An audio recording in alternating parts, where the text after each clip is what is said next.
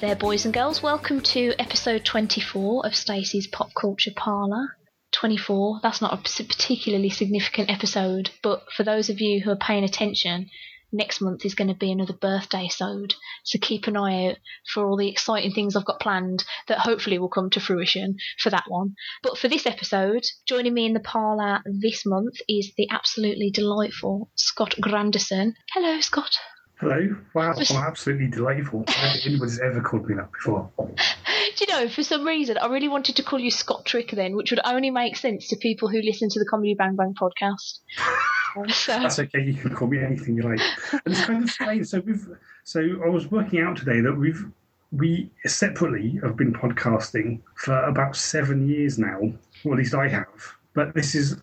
I'd never realised until I actually realised that we didn't have each other's Skype addresses.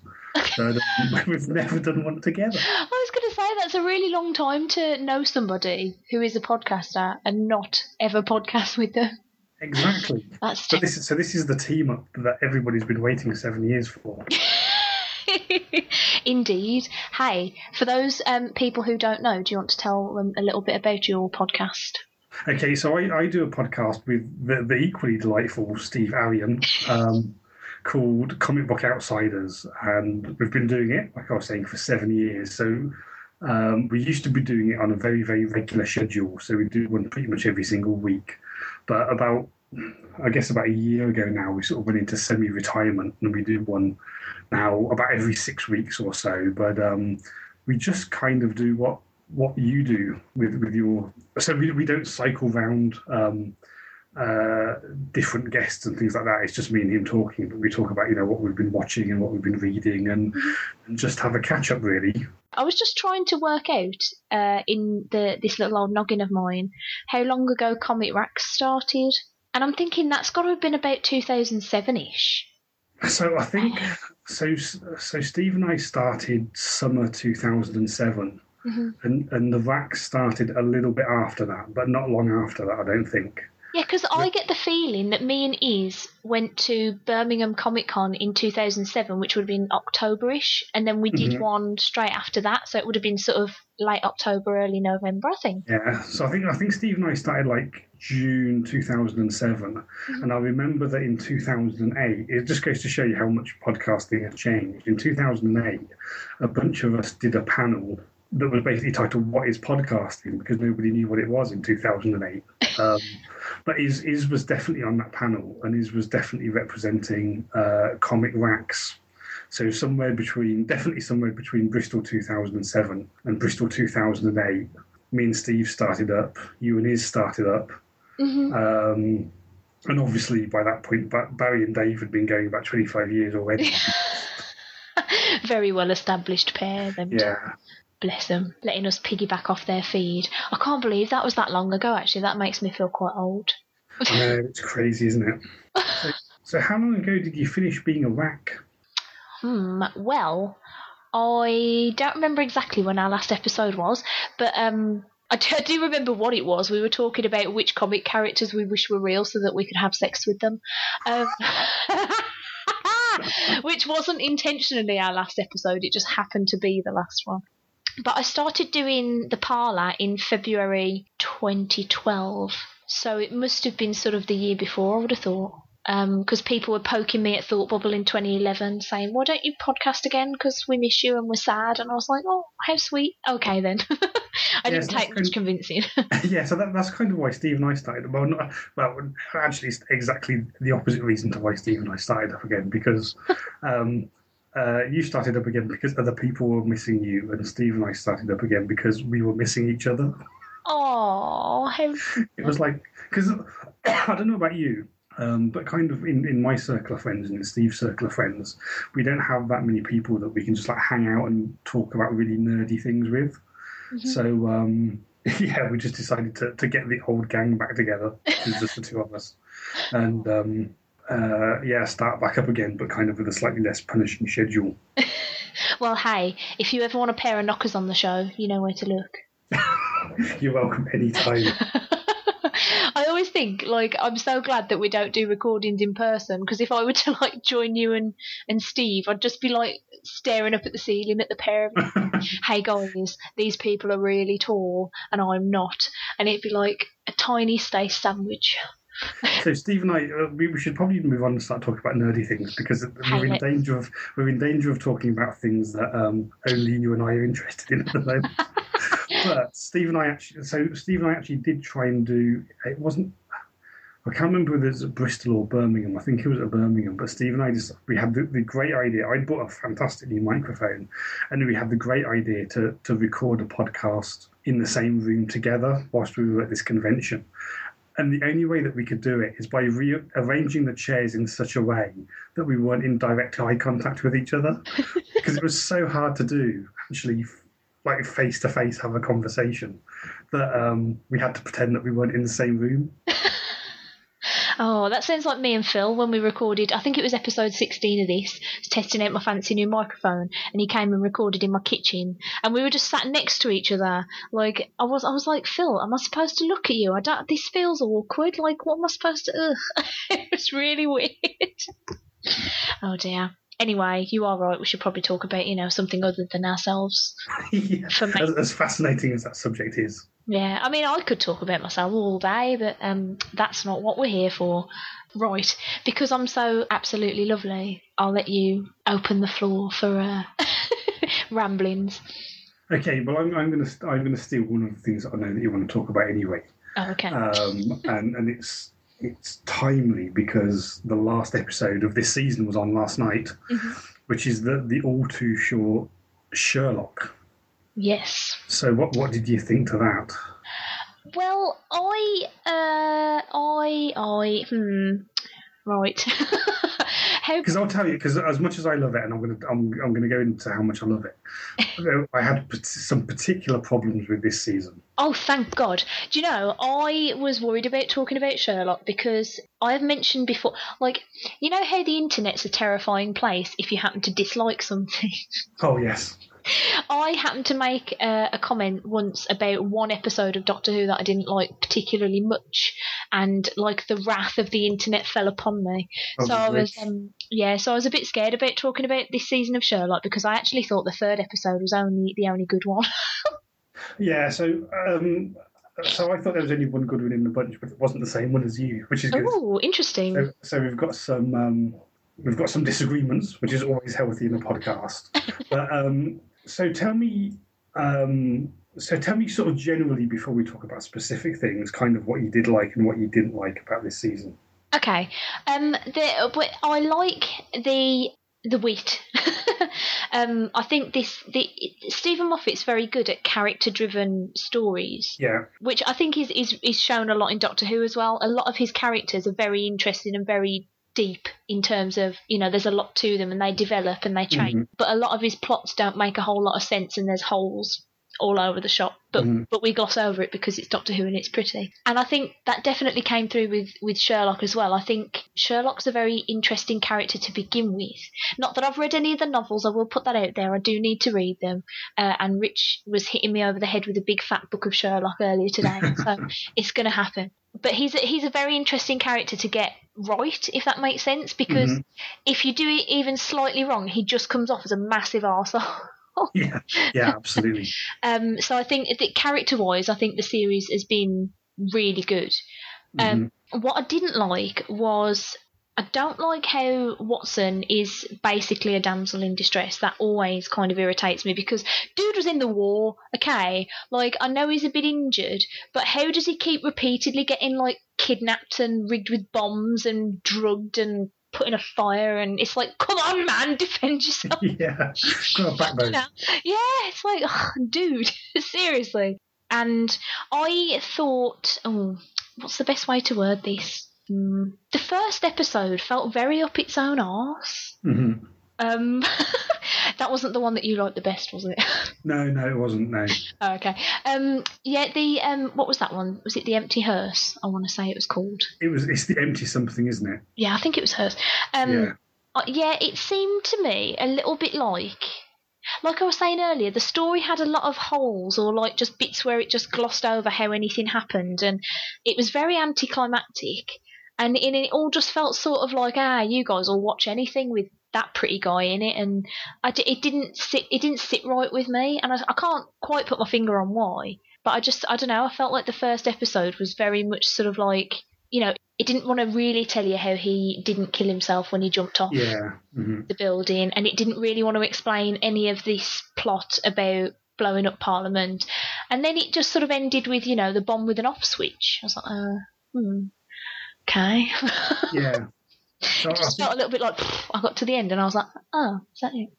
Okay. So I think we kind of have the same issues with it a little bit, which is, I mean, I love the characters. So, I mean, I have read all the old Sherlock Holmes and love Sherlock Holmes in all its forms. I used to, as a kid, like the really old Jeremy Brett ones that ITV did in like the 80s and things like that. Mm-hmm. And I think Benedict Cumberbatch is absolutely brilliant. Oh, he's so wonderful.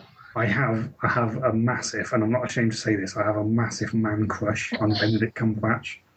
God, I tell you what, right, here's a little secret for you. I'm a bit, I love a good ginger. And when I found out that Benedict Cumberbatch is naturally ginger, I almost did a sex wee. I was so excited. He's so handsome. Anyway, continue. Yeah, no, it is, yeah. So I love me some Benedict Cumberbatch. I am. Again, like I say, unashamed to admit it, one of the Cumber bitches. I'd place myself in that category. I loved Star Trek Into Darkness, mostly for Benedict Cumberbatch. Yes. To the extent that when I got it on Blu-ray, I pretty much just fast-forwarded through to his bits. But anyway, so he's fantastic in that role. And I take what you say about Watson, but I think as a pairing, I think it's very good casting for both Holmes and Watson, even though they don't do as much with Watson as they really should. And so the acting's amazing, the characterization's amazing, it's written really well. But kind of the problem that I had with this season as a whole was that it just became about the two of those, and there was almost no crime in it. There was almost no detection going on in any of the episodes. Like if you look at the previous seasons, there was always in each episode there was always kind of something that they were trying to solve, and we'd just have a great time watching these characters, relate to each other and the people around them, and Holmes being a bit of a sociopath, and Watson kind of, counterbalancing that, and so on and so on. But in this season, it was almost like they kind of took out all of the plot and all of the detection, and it just became about the two of them and their relationship, and there was almost nothing else in there. It was a very, very strong character-based drama, but that was kind of all there was to it. And so my favourite episode was actually the second episode, when there was some detection going on. There was that mystery about how that soldier got killed when he was in a shower alone and it was locked from the inside. And then when they were at the wedding, there was all that. It was kind of I thought it was very funny the way that he was trying to extend this speech whilst at the same time trying to work out who the target was going to be and why he was going to be murdered and things like that. But there was a mystery there to be solved. And you saw the process of him solving the mystery. And I didn't feel like that happened very much in the first episode and in the third episode. It just seemed to be about them to me. I don't know if you agree with that or not. No, I definitely do. I think particularly in the first episode as well, the detective-y bits that they did show didn't really make any sense to me. Yeah. Like the bits where he was sort of trying to visualise the tube and stuff, but then it just turned out that bloke on the other end of the camera was like, oh yeah, there is a secret tunnel. And it was like, oh. We're really not finding anything out for ourselves here, are we? I mean, come on. Yeah, no, I completely agree. I mean, the only thing I will say is that I did think the reason I didn't like the second episode as much as the third was I wasn't keen on the way it was presented in terms of the chronology of it, if that makes any sense. Like the little bits of during the speech, the little bits of detective-y stuff and the going back to the stag do and back to, and all hopping all over the place, because it didn't seem like it flowed naturally. But I will say that I do think the stag do thing was kind of hilarious. Yeah, the stag do thing was very, very funny. Very funny. It got the amount of drink worked out exactly right. The bit that really did make me laugh out loud was that they were like collapsed on like the chair, and you think it was like 4:00 in the morning, and Mrs. Hudson comes out and says, "Are you back already?" It's like 8:30 at night or something like that. Oh yeah, I did think that was brilliant. Like you say, it was all about them pair more than anything else. Yeah, which is kind of what we, it's one of those things, Stephen Moffat, like you were saying, can turn around and say, you care about these characters so much, we can just get them to do anything and you'll still watch it. Which, unfortunately, is kind of true. Yeah. But I just wish that they'd given... It needs to be about something other than just those two. And that's all this... And that's what it was. And I just kind of felt that... So there was bits of good character there. So we're just going to spoil this, aren't we? We're not all over the shop, yes. Okay. So the fact that Watson's wife ended up being this person that was kind of like this ex-assassin and, had this really, mysterious past and things like that, it just kind of felt like it's just trying to wrap everything up in too much of a bow. Yeah. And I mean, there was a couple of offhand comments that the reason that they ended up together is because there's something inherent within Watson that, the same way that, for the same reason that, so the same way that for the same reason that Watson gets on with Holmes, because he likes these sort of broken, difficult to deal with people, is exactly the same reason that he became attracted to his wife, because even though he wasn't consciously aware of it, she has this very, very dark past. But it was just kind of like it's still sort of like folding in on itself in this sort of self-indulgent, everything has to revolve around those two characters, and there's nothing external to their relationship that is interesting in that season at all. And another thing that I disliked about like the very last episode, which is kind of probably just a personal thing, I didn't like the whole... Is Mind Cathedral? Oh, yeah. Oh, what was it? So that's actually something... So they show you... So in episode 2, they did show you his Mind Cathedral, because he goes into that room and he's looking at... He's talking to all those women on laptops, isn't he? Or you find out all those women on laptops. And that's because he's kind of... But it's actually played out dramatically if he's standing in a room with them and quizzing them all about... why they ended up going out with this mysterious guy, and that sort of helped. In episode 3, when they did the whole Mind Cathedral thing, that was, it just didn't work very well for me. I didn't mind it. It seemed like the kind of thing that Sherlock would do, if that makes sense. It seems like a weird way of arranging your own noggin, which seems like something he would do. What I found odd was that What's His Chops, Magnuson has one too. Yeah. Which I think I get the feeling they were kind of trying to imply with his character that he's what Sherlock would be if Sherlock didn't have some sort of morals. In terms of sort of using his powers, as it were, for good, and whereas Magnuson obviously used them for, like, bribery and being a massive dick. But I didn't mind it so much. I thought it was a good way to represent what's going on in his head without just sort of sitting there watching him stroke his temples going, think, like Winnie the Pooh style. Going back to Mary, though, I think that was really weirdly played out with her being this ex-assassin, because two things I felt were wrong with it. The first is that it didn't feel like enough was actually done with it to make it as interesting as it should have been. Because when it was first revealed that it was her and then she shot Sherlock in the chest, it was like, holy crapping hell. And then all of a sudden it was like, oh no, it's fine, we'll just stay married, it's all gravy. And then we'll just erase your past and we'll just pretend you're just Mary and it's all good. And the other thing I didn't like was I can't envision John ever forgiving somebody for shooting Sherlock, regardless of whether they did it in a manner that he wouldn't die. Like, because him and Sherlock are so close. Like, I don't think I could forgive somebody. Like, if Rich went out and shot my best mate, I don't think I'd be married to Rich anymore. Like, I think I'd be like, well, first of all, you're obviously a little bit unhinged because you're running around shooting people, and not just people, but people that you know and pretend to like. So yeah, I'm going to back the fuck away from you. Yeah, and they kind of tried to justify it. But so there's this line that Sherlock says where he's like, he thanks her for saving his life because, she could have. She's a fantastic. She shoots through that 50p piece that he throws up in the air, and he's like, oh, you could have so easily killed me from point blank range like that. But the reason that you shot me was in order to save my life, because that was the only conceivable way of getting out of that situation. But it doesn't seem like that was the only conceivable way of getting out of that situation. She just sort of shot him and then walked away. Yeah, and then sort of she shot him and walked away and then met up with him a bit later and everything was pretty much okay after that. It's like, what? well, I don't know that I would be that forgiving of anyone for shooting anybody else, regardless of the situation, really. Like, it just seemed really, I don't know.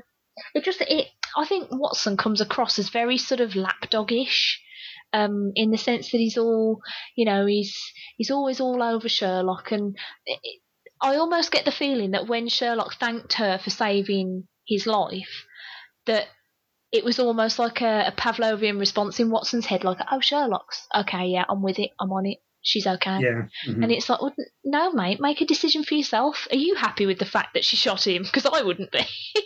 Well, I don't know. It didn't feel like a sensible character choice in my head. Yeah, and I know she's pregnant with his kid, but still, like. But then but this is, the fact that it's become very, very character driven in this final season means that actually the characters have to act. It lives and dies whether the characters are acting in a believable way. And I think I agree with you that they kind of, particularly with the whole shooting thing and Watson, he literally does just shrug it off, doesn't he? Yeah. And the other thing was when she sort of gives him that USB stick of, like, basically this is who I was before I gave up everything and pretended to be, Mary. Mm-hmm. And he just throws it in the fire like, no, I'm not going to bother watching that. I'm sorry, I would be all over that. I'd be like, Yeah. what has this woman been? Holy crap. Especially when she said you wouldn't love me once you've read it. Because I think, well, maybe there's a reason I shouldn't then.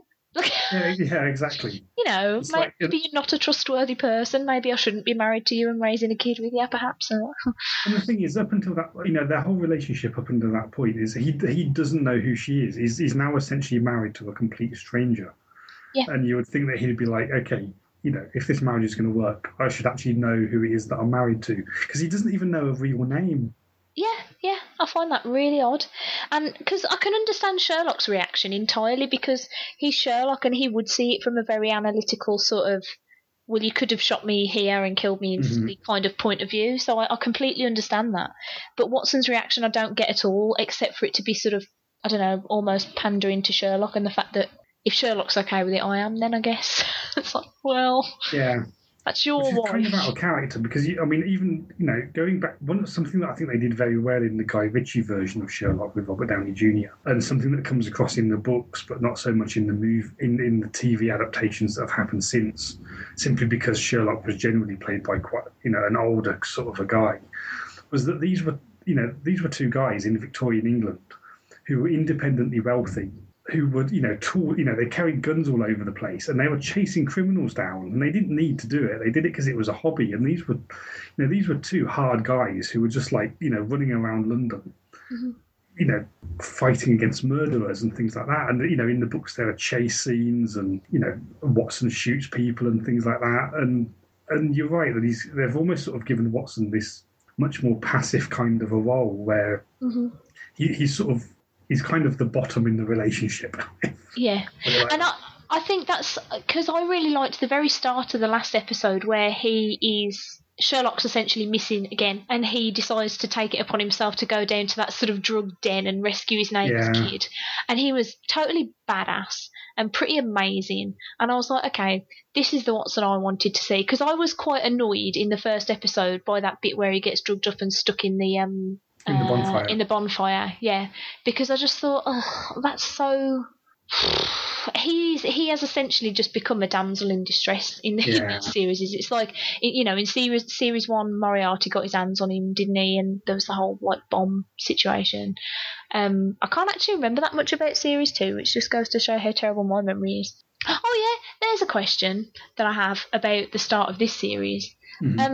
Watson has never questioned before Sherlock came back why Sherlock's parents weren't at his funeral. Watson's a clever guy. He clearly noticed that, surely that would ring alarm bells in your head that maybe, everything's not quite what it seems. Because that seemed like a really weird thing. If you were gonna... Because obviously his parents must have known he wasn't dead in order to not go to the funeral. Yeah. But that should have made them want to go to the funeral to make it look more realistic. It did. That was something that didn't make a whole ton of sense to me. I don't know. Yeah. Yeah, I agree. I get confused easily. So what about the big reveal at the end? Literally in the last couple of minutes, we find out that Moriarty's back. I mean, that's literally what gets said over and over again, isn't it? I'm back, or miss me. Oh yeah, did you miss me? Yeah. I don't know how I feel about that because I wasn't a big fan of that guy. I can't remember the actor's name who played Moriarty, but I wasn't a big fan of his of that version of Moriarty at all. Mm-hmm. In fact, I know somebody who's recently started watching Sherlock because everybody was banging on about it when this series started, and he watched the first series and then went, "Okay, the second episode is terrible and Moriarty's awful. Why are you all obsessed with this?" And I was like, "Do you know what? I actually can't tell him, because thinking back on it, I didn't like the second episode of series 1 either. It's incredibly racist and." Yeah, I wasn't keen on Moriarty either, so I don't quite know why I went back for series 2. Probably just because of Benedict Cumberbatch. Maybe why as well. I mean, I must admit, I actually do think that I do like the guy that plays Moriarty. I can't remember his name either, but I thought it was pretty cool because he's almost so in sort of like in Stephen Moffat's version of Sherlock, he's almost like the Joker is in Batman. He's just this kind of super intelligent guy that's just a complete nutcase. Yeah. I actually think that comes across pretty well. One of my favourite scenes, I think, at the very end of season 1, is the scene in the swimming pool, which is where it ends with Moriarty there, but with Watson again. Watson again having been kidnapped, and he's got explosives strapped to him, doesn't he? I think. Yeah. Yeah, so I enjoyed it, and I guess you enjoyed it as well. But it was just kind of. I almost enjoyed it despite what they did, rather than because of it, I think. Yeah, I think I was expecting more from the plot. I think what didn't help was there was all this bigging up beforehand of the new villain for this series in Magnuson, and then he was sort of hinted at the end of the first episode, and then we didn't see him in the second one at all, and then he was the focus of the third, but now he's dead. So it's like, oh. He wasn't really that big of a threat then, was he? Yeah, because they originally did that with Moriarty as well. That the first couple of episodes were about something else, but this guy was kind of there behind the scenes manipulating things. And they definitely did that with Magnuson, because at the very end of episode 1 of this season, you just kind of saw his glasses that he was wearing, and it was sort of very distinctive the way that he was sitting there, and then he got revealed in this episode. But it was kind of like, okay, now they've done this big reveal that this is the baddie of the season, and then he was kind of barely in it after that. yeah, it was really weird. It seems odd to me to introduce somebody at the end of an episode and then not feature them even slightly in the next one. Like that was like yeah. Because I felt like the second episode was very filler-ish to me. It seemed like the kind of episode you'd get if this was like a 13-episode series, and this was like episode 7. Like, just one in the middle that wasn't really connected to anything but was fun all the same. Like, exactly. I mean, you're right. If it was a 13-episode season, it would be kind of like the funny episode. It's the sort of episode where they do something a little bit off the wall. I mean, I liked it because there was detection in it, and yeah. So the wedding thing I thought it was done okay. I kind of, my heart did go out. I thought they did the end very well, where he sort of revealed that she was pregnant when they didn't even know it themselves. And then he says, "Oh, I'll always be there for you." And then he turns around, because they'd built it up previously in the episode where he'd revealed that he actually loves to dance. And then he sort of tries to find that girl that clearly fancied him, that he wasn't particularly interested in, but he's like, "Oh, I'll go and have a dance with her." And she's dancing with somebody else. And then he goes to find the forensic scientist that is clearly obsessed with him and is dating somebody that looks almost identical to him. But yeah, it really was, wasn't it? But she was dancing with her new boyfriend. And then in the end, he just sort of walks out and leaves. And then he's, the final shot is him, doing his coat up and putting the collar up of his coat and then walking past where the reception's being held and everybody's having loads of fun. And I thought that was sort of quite touching, because he's sort of this sociopath that has trouble relating to people, but it also makes him extremely lonely at the same time. And I thought that was nicely done. Yeah. And the character pieces were nice, but it just needed a little bit more than that, maybe. Yeah, I agree. I think it definitely needed even just a little bit more thought gone into the plots, I think would have been. I think maybe that's why I preferred the third episode, because it did feel a lot more plot driven to me than the others. But yeah, I don't know how I feel about Moriarty. When's the next series due out? It's always been at this time of year, hasn't it? Mm-hmm. I think. So I was assuming that we were going to have to wait for another year, but I haven't really looked, to be honest. I don't think it's very fair that we have to wait an entire year and then we only get 3 episodes of something. That didn't even last 3 weeks this time, because the first episode was on New Year's Day, wasn't it? Yeah, that's right. It's like, how unfair. Oh, how rude. Anyway, I'm becoming very aware that we've just talked for half an hour about Sherlock. So... That's good. But that's probably other than one other thing. We've been doing lots of nerdy things lately, but in the Venn diagram of our nerdiness, there's been almost no crossover, as we discovered before we started recording. Been absolutely terrible. I was going to write down some comics that I read as well, but I didn't really enjoy any this week, and I thought I don't want to be that guy who just goes, everything's shit, and then let's talk about The Secret Life of Walter Mitty, please. Yes. I went to see this. Now, picture this, if you will, right? All of my buddies are going to see The Hobbit 2, Desolation of Smaug, or whatever it's called. I am not a Hobbit fan, so I just went by myself to see The Secret Life of Walter Mitty instead. Perfect. So they all went into one screen. They all went into one screen. Yep. You went into the other screen. Yep. You were probably done a good 90 minutes before they were. Well, I managed to walk into the city centre and get myself a coffee and read a chapter of a book before anybody else arrived. Learn how to fly a helicopter. Get pregnant, then have a baby, and no. Oh, God, that film is long. But I definitely think I got the longer straw for this scenario, because... Yeah, so I've seen both, actually, and I would agree with you, I think. Well, I think, I did talk to Rich about the Hobbit stuff afterwards, because I have seen all the Lord of the Rings films, and I do enjoy them to a certain extent. My problem with them is, and therefore the reason I haven't seen either of the Hobbit films, is that they seem too long given the material. There's a lot of repeated stuff or very, very similar stuff that doesn't really need to be there. And all the action sequences are really good, and all the, the set designs and the costumes, everything about it is visually stunning. But it's there's only so many times I can see, Sam and Frodo walking through a field or a swamp or some trees going, oh, I want to put this ring on. No, don't do that. That's silly. I really want to put it on though. Don't put it on, Frodo. Don't be stupid. There's just no. I can't deal with that much. And even the trees walked in that film. And for them to be making 3 films out of one book, which I've not read The Hobbit. I've read the Lord of the Rings trilogy, and I did not enjoy it at all. Yeah, I didn't either. It's too long. He just describes nonsense and spends a lot of time singing, which nah. For them to be making 3 films out of one book, which by all accounts is probably a bit smaller than any of the Lord of the Rings books, just seems so backwards to me. They're going to have to add so much stuff or drag things out, and I just think, no, if I thought the Lord of the Rings was too long, I'm really not going to like this, am I? Yeah, you know what, if you say the Lord of the Rings is too long, given the amount of content available, you've seen nothing. The Hobbit, it really does just feel like they're dragging it out so enormously.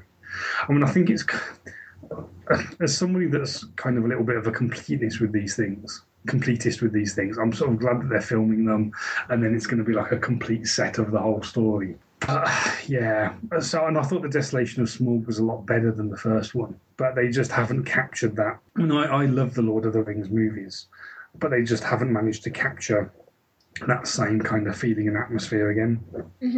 I think it was, I can't remember if it was Rich or one of our friend Paul who saw it, who said they didn't feel like there's a sense of urgency like in the Lord of the Rings films. You really building up to, are they going to get that bloody ring in the mountain in time? Is this going to happen? He said, whereas in this, it's just some stuff happens to some people. Yeah, that's a perfect. That's sort of like the back of the Blu-ray box set. That's the some stuff happens to some people. Yeah. Yeah, so I did not go and see that. I went to see Walter Mitty, and it just about managed to, because I saw this on the 28th of December, it just about snuck in there as my favourite film of 2013. Wow, we. Yeah. I mean, admittedly, I will put my hands up and say I did not go to the cinema as much as I should have last year. I think I saw about 12 films, so that's not really reflective of the film market last year. But yeah, I thought it was amazing. Wow. Like, properly amazing.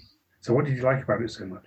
Well, I've got to say, I'm a bit of a fan of Ben Stiller anyway. Like, he's an actor I know that a lot of people really dislike, and a lot of other people are really indifferent towards him. But I really like him, and I just think everything about this film was just right, if that makes sense. Like, it flowed well. The cinematography was brilliant. The idea behind it. Now, again, I've not read the source material, so I'm probably not the best one to comment. So I could be wrong, but I think the source material is actually another book, not a film.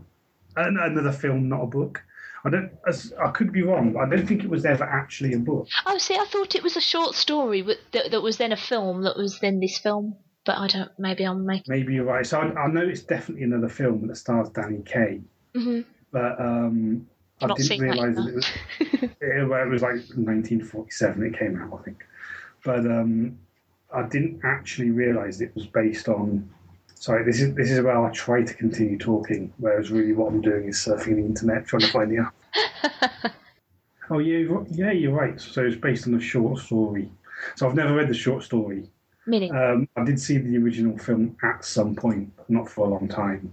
But yeah, I wouldn't say it was my best film of. Well, I actually saw it this year, not last year. And I wouldn't say it was my best film so far of 2014. But so it kind of received mixed reviews, hasn't it? Mm-hmm. So if you look on Rotten Tomatoes, it's sort of around about the mid 50% mark. Yeah. But I thought it was a lovely film. I don't think it's going to be like a classic that people are still watching in 20 years' time. But it's just, and I sort of mean this in a good way, it's just a lovely, sweet, inoffensive film that it's just nice. And that kind of sounds like I'm sort of denigrating it a little bit, but it's just, do you know what I mean? It's just like a nice film. You know, there's nothing, it's not violent. There's nothing terribly, they're not fighting to save the world or anything like that. It's just about one guy's sort of quite personal journey that I agree with you. It is shot in an absolutely, breathtakingly stunning way. Mm-hmm. And it's just a nice film. Mm-hmm. but I mean that sounds like it's so patronising. Oh, it's so nice. It is. It's the sort of film that you would take home to tea to meet your mother. Yes. No, it is. I agree. I think. Although I've got to say, I think I took entirely the wrong message out of the cinema at the time because, like a lot of people have said, this film's really life affirming and stuff, and I actually came out of it thinking, God, what have I done with my life?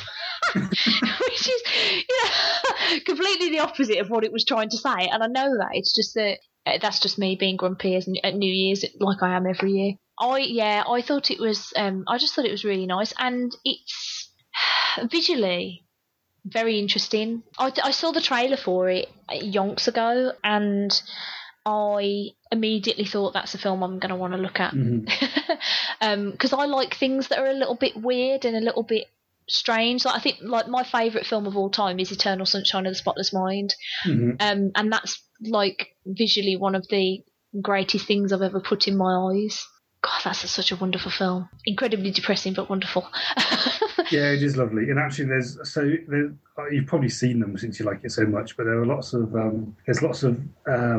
really like watching video effects reels where these video effects houses, put out, this is what we did in this particular movie. And the ones in Eternal Sunshine of the Spotless Mind is amazing because there's lots and lots and lots of things in that movie that you wouldn't necessarily notice happening whilst you watch it, but that these special effects houses put in that just make it incredible. Where there's a scene where like the camera pans in one direction and then there's a little conversation that happens, and then it pans back, but the scenery is completely different. It's sort of subtly the same, but they take things out and put things in and stuff like that because, you know, the way that his mind's being, you know, changed and manipulated. And there's so many clever things in there that on a first viewing you would probably never notice. I'm gonna have to dig those out and watch them because I love that film, and I'm a bit notorious for missing things. Like, I'm not very good at paying attention. It's another reason why I'm not going to go and see The Hobbit. It's too long. Yeah, but I thought with Secret Life of Walter Mitty, I just sort of fell in love with Walter as a character because he's very relatable. You know, you get a lot of films where, even films that are set sort of, you know, in the present and in reality, where you just can't envision people like that existing. Whereas he seemed very believable, and his Adam Scott, who played his sort of, it wasn't his boss, it was the bloke who sort of came in to reorganise the place where he works. He came in to shut it down, didn't he? Yeah, essentially to get rid of the crap, as it were, because they were streamlining. I thought he was quite believable in the part that he was playing as well, in that those sorts of people who have jobs where they just essentially go in and tell a lot of people they're fired tend to be quite, well, not the nicest of people. Yeah. And I just thought, and the soundtrack to the film was really good too. Don't know if you.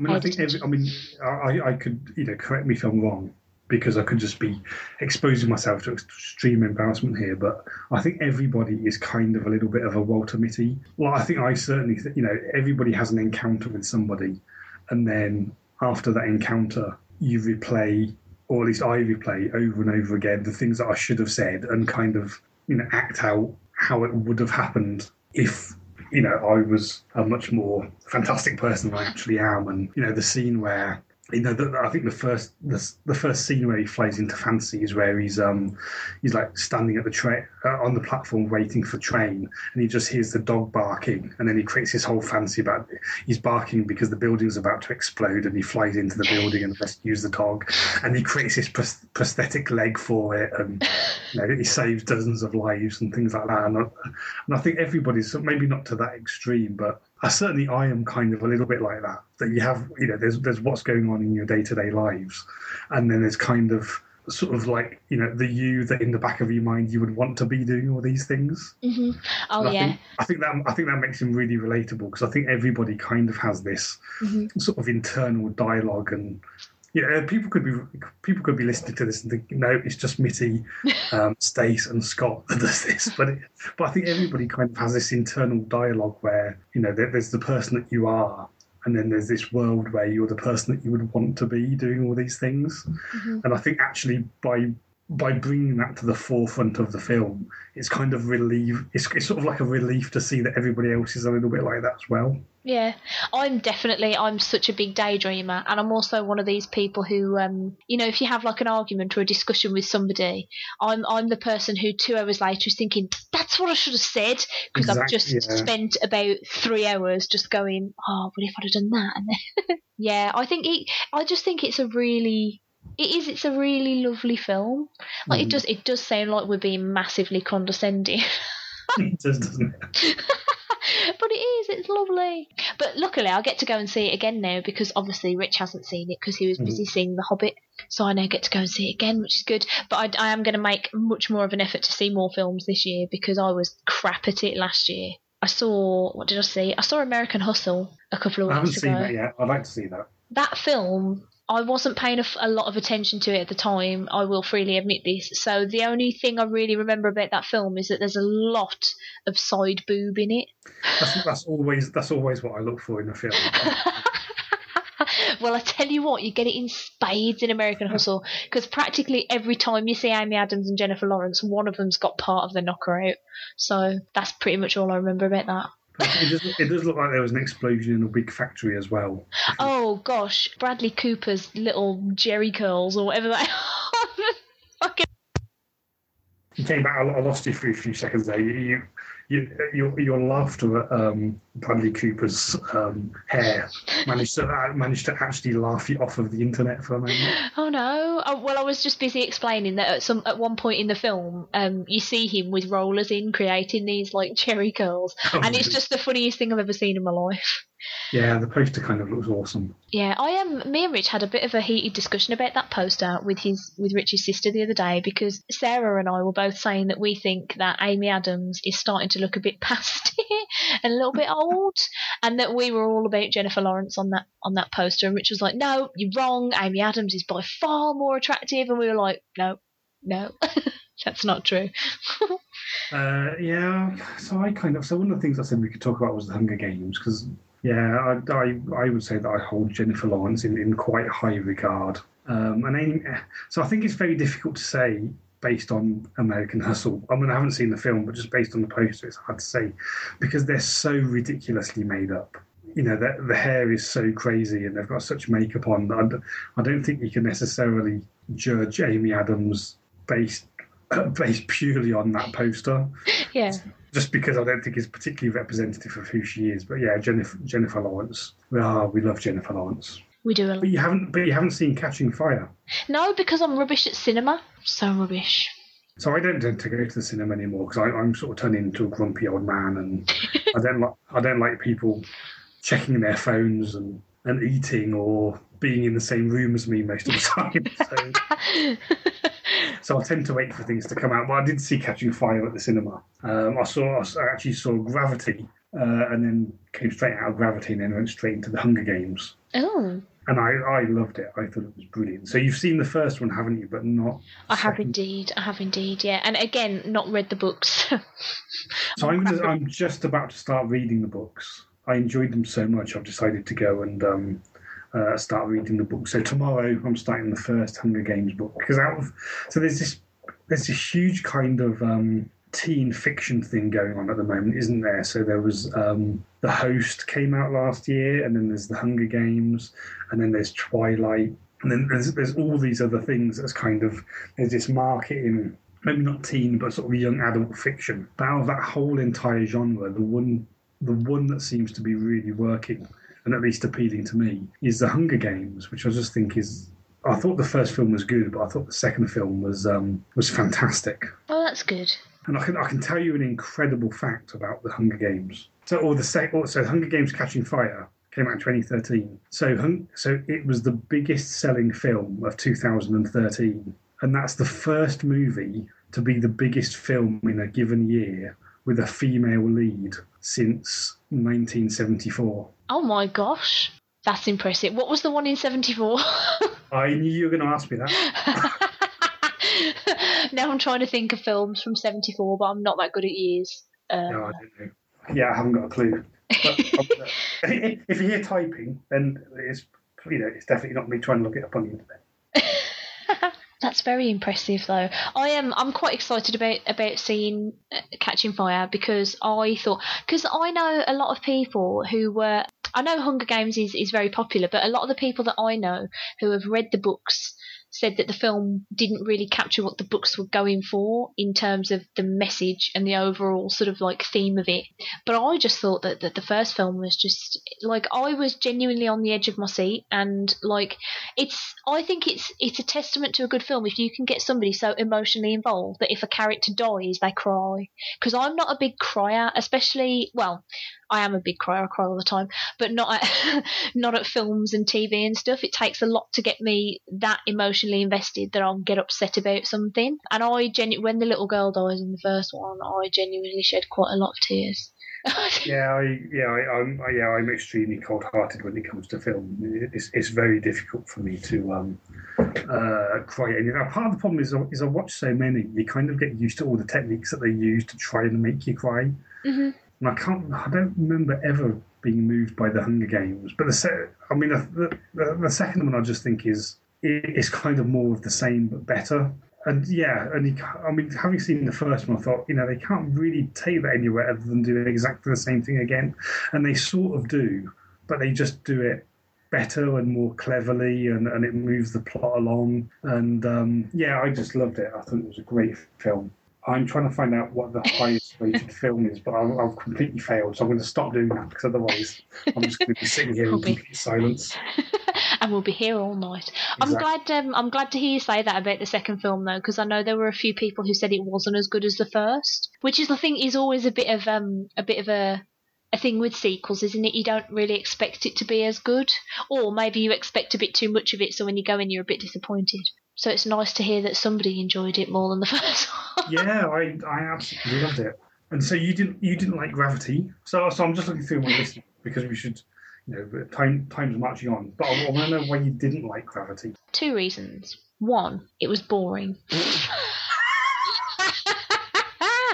For me, it was essentially like an hour and a half of watching Sandra Bullock go "Whoa!" in space. Mm-hmm. And the second reason I didn't like it was I really hated that backstory they gave her about her daughter that had passed away. Yeah, that was like there that was just felt no need for it at all, was it? like yeah, I already felt sorry enough for her that she was stranded in space on her own with potentially no way of getting back home. I didn't need any other reason to feel bad for this lady, and it felt very much like it was tacked on because she was a lady. I don't know if that was their intention, but it felt very sort of like, because we didn't learn much about George Clooney's character, and I was sad enough when he sort of floated off into space, never to return. Yeah, so I don't suppose you saw the Golden Globes, did you? No. It was last night. So it was presented by Tina Fey and Amy Poehler. So there's a reason for me saying this. Tina Fey and Amy Poehler. And in their introduction, they were talking about Gravity. They said Gravity, that's the film where George Clooney would rather die than spend another minute attached to a woman at the same age as him. Oh, that's brilliant. I was actually a bit sad when his character floated off because I was like, oh, I was a bit more interested in you actually. Yeah. You seem to have a bit more about him. I don't know. I mean, to be honest, I really liked it, but I think I just liked it because it was so beautiful. To be honest, if they'd have just done that without kind of the plot or the characters, then I think I would have been equally impressed with it. Just filmed some space. Yeah. Yeah, I did think it was stunning. Like I came out of it and I said to Rich, I can't say it was a bad film because technically it isn't. It just was not for me at all. Yeah, I think technically it was breathtaking, and obviously he's very, very famous for doing these very, very long cuts. And that opening scene, which is 12 and a half minutes long, and obviously he's still done with special effects, so it must cut several times. But it looks like one continuous take. Mm-hmm. And it's just, I think technically it's just breathtaking. And I just love watching it. And I've seen it more than once, but I just love watching it because it looks so good. And I think I could quite happily just, turn the volume off and put on some music or something like that and probably enjoy it just as much. Yeah. I've got to say, though, it did better than... Oh, I've lost you, I think. Are you there? Still can't hear anything. Hello? Hello, I can hear you now. Oh, good times. I have now got, the headset from one plugged in and the mic from the other headset plugged in. Fucking ridiculous. I hope this is picking up, though, recording-wise, otherwise I'm a bit fucked. If I can hear you, then that must be okay, surely. I'd like to think so. Yeah. So we were talking about Gravity, and then it was like we were George Clooney and Sandra Bullock in Gravity, losing contact with each other. Just floating around in space. Except with obviously much, much greater sexual magnetism than they have. Well, obviously. Oh, I'm so glad this is not a video podcast. No, I was just saying Gravity actually fared better than the last space film that I saw at the cinema because I didn't fall asleep in Gravity, which is good. Because I did, I think it was for our anniversary, not last year, but the year before. Rich and I went to see 2001: A Space Odyssey at the Electric Cinema in Birmingham. And we sat on a sofa and it was really hot and I just fell asleep and then woke up and there was a fetus and I didn't know what was happening. I was like, what's occurring? So that was So 2001 is one of my favourite films of all time. Oh, really? I really wish I hadn't, I think the problem was that we'd had like a couple of friends over the night before, so I hadn't really slept. It was really warm, it was really dark, and I just nodded off. And because the film's quite quiet actually, I woke up during the intermission because they had the intermission, and then I fell asleep again, and then there was some flashing lights, and then a fetus, and I have no idea. Yeah, to be honest, if you'd have actually watched the whole movie from beginning to end, you probably wouldn't have much more of an idea because it's kind of opaque what happens. But it's kind of one of those movies that's great to fall asleep to. So in the original theatrical version, which I have, the screen is completely black for the first 6 minutes. Oh. And then they just like play music, and then there's absolutely no dialogue in the film, I think, for the first 15 minutes. Right. And then there's no dialogue in the last 15 minutes either. And then in the intervening time, they barely say anything anyway. So I love it. I mean, I think it's a great film. I am going to make the effort one day to watch it in its entirety and not sleep through it, because I think it seems like the kind of film I would enjoy if I was awake. Again, perfect for the back of the Blu-ray. I'm so quotable. Oh dear. Right, because of the time and the fact that Skype seems to hate the pair of us, is there anything else you would like to talk about, Governor? I'm going to mention a few things very, very quickly, just because I've been watching them and this is my opportunity. So I've seen Almost Human, which is Karl Urban. Do you love Karl Urban? We should all love Karl Urban. I think I do. Karl Urban's one of those people, though, who I didn't quite realise was in as much as he was. Like, he sort of gets away with just existing in things without me really noticing. Yeah, he's in Crazy Things. He's in Chronicles of Riddick. He's in everything. Yeah, I'm sure. Wasn't he in, like, Lord of the Rings or something, and I just had no idea? Yeah, I think you're right. Yeah, I think he is. Absolutely bamboozling. Is it good, Almost Human? Because it is something I would like to watch. It's not bad. So it literally ticks every single cliched box you can possibly imagine. But it kind of does it in a way that's sort of so entertaining you don't mind too much. Mm-hmm. I mean, it's literally, the cop, the loner cop that's been injured and is going back to work, and and the psychiatrist doesn't think he should go back to work, and he's partnered up with somebody that he doesn't really like and is a lot more straight-laced than he is. Mm-hmm. If you think of kind of every sort of cop cliche you can possibly imagine, it does it. Mm-hmm. But I think it does it so much that I think they're probably doing it deliberately. But it's kind of fun because of that, and it's sort of set in the near future, and all cops have to be partnered up with like a robot, and it's then going off investigating things and stuff like that. I'm hoping that it's going to be one of those things where it starts off quite episodic, but then there's going to be some sort of point to the whole thing that we haven't seen quite yet. Mm-hmm. But yeah, it's entertaining. It's fun. I'd definitely recommend. So I haven't seen that many episodes. I've only seen like the first couple, but it's definitely worth at least checking out and then deciding whether you like it or not. I shall have to give that a go. And then let me just mention one more thing, which is Upstream Colour, which probably nobody's ever heard of except for me. No idea what you're on about. So one of my favourite films is a time travel movie called Primer, which is almost impossible to understand what goes on. Do you know, I'm so glad I've not seen that film, but Rich keeps telling me I should watch it, and I keep maintaining that if somebody as smart as you doesn't know what happens, I'm never going to get it. Oh no, I think I know what happens, but it takes a lot of watching. But it's fantastic. It's one of my favourite films. It's absolutely brilliant. But so Shane Carruth, who's just some like uber genius. So he produced, directed, wrote the music for, wrote the script for, and starred in Primer. Oh gosh. And then his second film is Upstream Colour. So this is kind of the next move, and he did the same thing. So he executive produced, directed, wrote the script, wrote all the music, and starred in Upstream Colour as well. Mm-hmm. And it's about these two people. So it's kind of like this semi-sci-fi thing. So it's sort of a love story between these two people, and they're both infected with a parasite, and the parasite sort of swaps their memories between the two of them.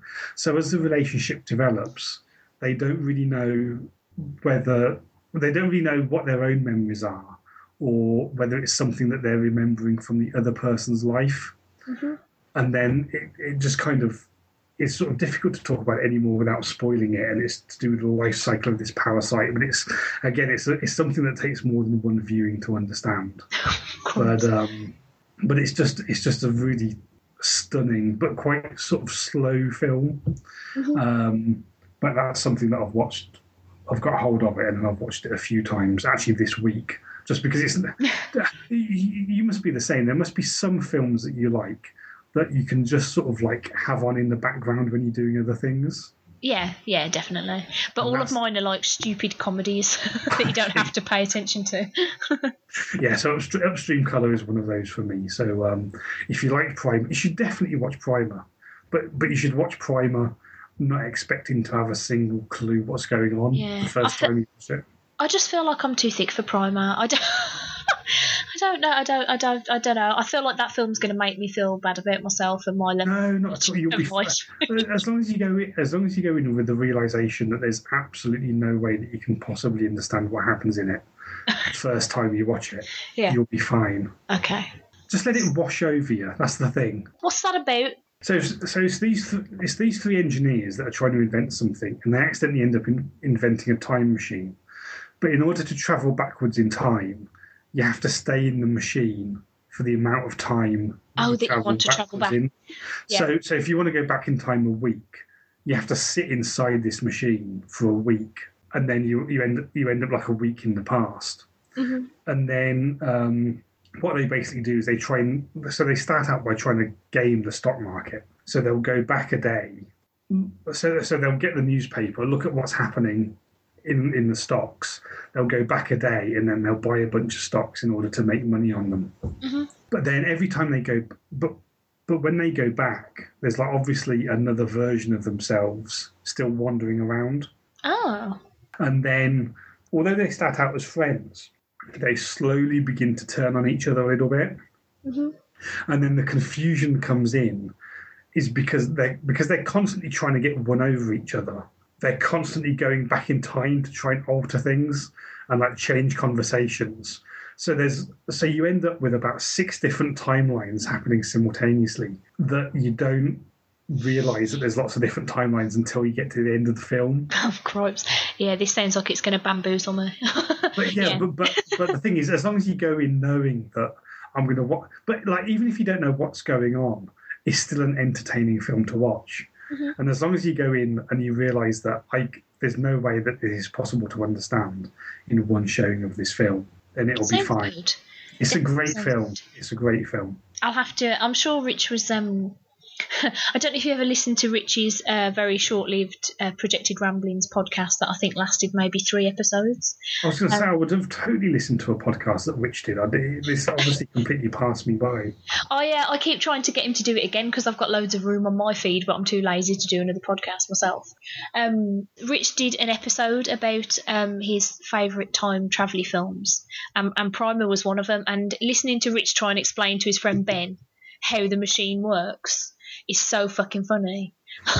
Because Ben's obviously got because what Ben didn't understand was he thought if you got in the machine for a week and therefore went back a week, you'd be at the place you started, if that makes sense. So you would spend a week in there, and therefore having travelled back a week, you'd be now again, like the present, as opposed to going back in time a week, if that makes any sort of sense. But he couldn't get that across to Rich, and Rich couldn't get across to him exactly what was really happening. And it just became like this absolute nonsense episode. It was brilliant. I'm sure that this is a whole concept. This is a whole concept for a great podcast series. People trying to explain really complicated films to other people that haven't seen them. Oh gosh, it was we can think of the first 5 episodes before we finish. So Primer's a good one. Memento, I think, would be a good one. Do you know, I haven't seen that. I think that's the only Nolan film I haven't seen now. It's really bad of me, isn't it? Oh, I think you'd like it. I think I'd like it too. I like all these other films. I can't see why I wouldn't like it. I should probably watch that eventually. I've got so many films done, because you know the whole film is shown backwards. Yeah. And then, but apparently, I don't have it on DVD, but apparently if you have the DVD, there's a special feature on the DVD that rearranges the film so you can watch it in the right order if you want. Oh, well, that seems a little bit like it's ruining the original Yeah, a vision. little bit.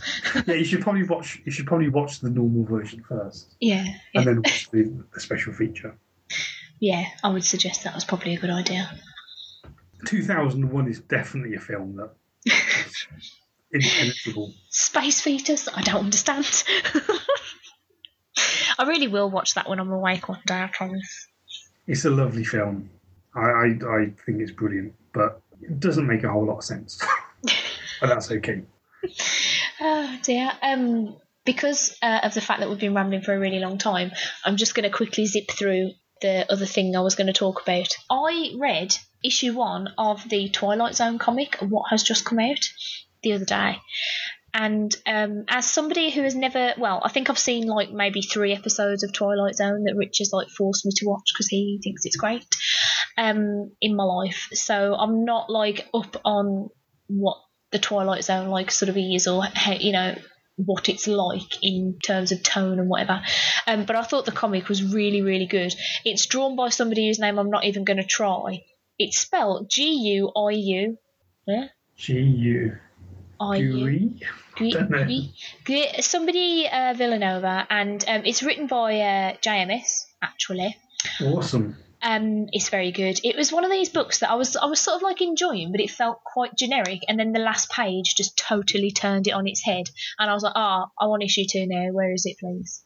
So that's kind of the point of the Twilight Zone. So the Twilight Zone was just an anthology series where it was a different story every week, but kind of the point of the story is it would always have like a little twist at the end.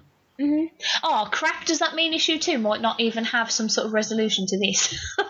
So I can't tell you about the comic, but so in the TV series, it was always a completely different story every week. It'd be interesting if that's the route they go down, because that's actually quite exciting. If they don't do that, it kind of almost defeats the object of it being called the Twilight Zone, I think. Mm-hmm. Is it written by JMS every month? Do you know, I haven't really looked into it. I just like, Rich just sort of gave it to me and said, read this, it's tits. So I was like, okay, and I did, and it was. But I thought it was really good. The art, I wasn't fully sold on the art, but it was a good enough story that I'm sold for looking at issue 2, I think. Yeah, well, you have to report back and say whether it's a completely different story. I'm hoping that it is. I kind of hope it is now. Then it's not the Twilight Zone if it's not. Yeah, well, Rich said that to me, because after when I'd finished reading it, I said, I said to him, that book seemed like it was a fairly generic, if interesting, but fairly generic concept all the way through, and then it was like, whoa, and I was like, I need to have the next issue, and Rich was like, well, yeah, that's kind of the point, really, that it seems fairly normal, or not normal, but like realistic in terms of the universe it's creating, as it were. Because the story of this one is actually about a company that developed a pill that can entirely change the way you look. Like, literally, it can increase your bone mass, so you've got an entirely different shape, and it will change the shape of your face and the colour of your eyes and all this sort of stuff. So that if people do shady dealings and need a fancy new identity, they can actually get a completely shiny new one without having to steal someone else's. Which seemed like a fairly interesting, if not sort of simple, like sort of sci-fi-ish concept. And then the last page was just like boom, and there's that then, and I was like, you what? So yeah, I'm quite excited to read issue 2 of that, because I don't know whether it's because they've gotten rubbish or because I'm growing out of superhero comics, but I'm like really not in a Marvel or a DC place lately. I haven't read superhero comics for a long time, apart from Watchmen, which I seem to read like every 6 months or something like that. It's a funny one with me, because there are like certain books that I'll always go to that are still good. Like, obviously I still read Deadpool every month because I'm addicted to Deadpool, and I still read like Captain Marvel. I go straight to Hawkeye. I go straight to. I'm naming all Marvel things here. I'm just realising. But I think like everything else, I'm really like struggling to read. I mean, there's been a lot of Avengers stuff at the moment that's like crossing over with X-Men stuff, that's crossing over with other stuff, because they're doing like a big, I forget what it's even called. There's some sort of crossover going on that I've forgotten the name of. So I don't have the gumption to read like a big story all the time. So most of the comics that I'm enjoying at the moment are just like either like Vertigo or just like not big two at all. Like I'm still addicted to Little Depressed Boy. It's like my favourite thing ever. I've not even heard of that. Oh, it's wonderful. It's do you know, I can't remember off the top of my head who publishes that. I want to say it's Image, but I might be lying, so I'm going to look it up if I can, because I am stupid and I can't multitask. But it is basically about he's like a sack boy kind of guy. Uh-huh. And it's hard to explain without making it sound crap. Because it's basically just about a guy who is slightly depressed, just like going through life, and he looks like a sack boy. And that makes it sound terrible, but it's actually genuinely brilliant. It's like my favourite.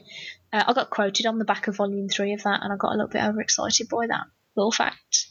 Fantastic. It's quite brilliant. I was like, oh my God, that's my name. And I took a photo of it because I'm a bit like that. Well, as we've established during this episode, that you're eminently quotable on the back of covers of things. Yeah, definitely. I think it says along the lines of, "Core blimey, you should be reading this." Which I do use the phrase "core blimey" a bit too much. Core blimey, you should be reading this. On the back of the new Sherlock Holmes DVD, it'll be, when I found out you was ginger, I nearly did a 6-week.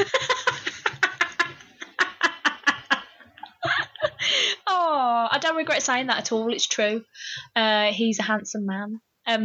Yeah, but Little Depressed Boys by Image, and I'm not going to say any more about it because I'm not going to be able to sell you on it because it's really difficult, but it is brilliant. It's genuinely brilliant.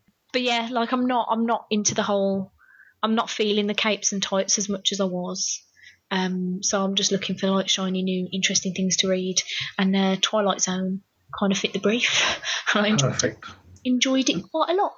And what a perfect place to possibly end, since we've been doing this for nearly 2 hours. Do you know, this is probably one of my shorter recording sessions. I am terrible at knowing when to shut up, though. It's. But this is kind of the point now. We've been doing this. We've been doing these podcasts for so long. We're now just doing it for ourselves, aren't we? Oh yeah. And possibly people listen. Maybe they do. Maybe they don't. I'm sure they listen to you. I like to ramble, therefore I will. Perfect. Indeed. Well, thank you so much for joining me in the little old parlour. I hope you had a good time. I had a fantastic time. Thank you very much for having me. I hope I'll get invited back at some point. Oh, definitely. My list of people who are due on the show is so small. I'm blatantly going to be like mining the air. Oh yeah, definitely. Yeah, definitely. Cycle me in. Give me a chance to watch something else, and then I'll definitely be back. Well, I have plans for next episode anyway, because it's the big birthday episode. So I'm not going to reveal any of the plans yet in case they entirely fall through. But there's plans. Oh yes. But yeah, is there anything you would like to plug, or Twitter that you would like people to know about that they can follow you on, or anything? So I kind of don't Twitter anymore. I really should get back into it, but no. So listen to Comic Book Outsiders, because we're still going very occasionally. If you have an Android phone or an iPhone or an iPod or anything like that, then download all of the games produced by Outsider Games, because that's me and Stephen Downey's company. Oh, did not know that. So we can say that officially, as far as we know, we have the only game in those app stores that's about stripping. Nice. Because we did the official game tie-in of the Sony Lionsgate movie Magic Mike, which is the Steven Soderbergh, Channing Tatum movie about strippers. So if you fancy a game about stripping, then we have the game for you. Of course. Who doesn't? Oh dear. Oh, that's tickled me, that has. I'm blatantly going to go and download that immediately after this. So it's kind of a little bit like Guitar Hero, but when you get a certain amount of time in the game, it tells you to shake the device, and if you shake the device, it removes an item of clothing. Oh, lovely. I was wondering what you were going to say was going to shake then. Got somewhat concerned. Anyway, If you would like to follow me on Twitter, chaps, I am StaceBobT, capital S, capital T. I'm also StaceBobT on Instagram if you like to look at pictures of food and buildings, because that's mostly what I take pictures of, which is a bit weird, but oh well. And occasionally the odd comic going, ooh, read this is good. Also, if you'd like to be on the show, because my list is dwindling and it would be nice to get some people on, you can drop me an email at stacysparlour@gmail.com. And I think that's it. Ah, jolly good. Thanks again for coming on, and I will see you lovely listeners next month. Ta-ra.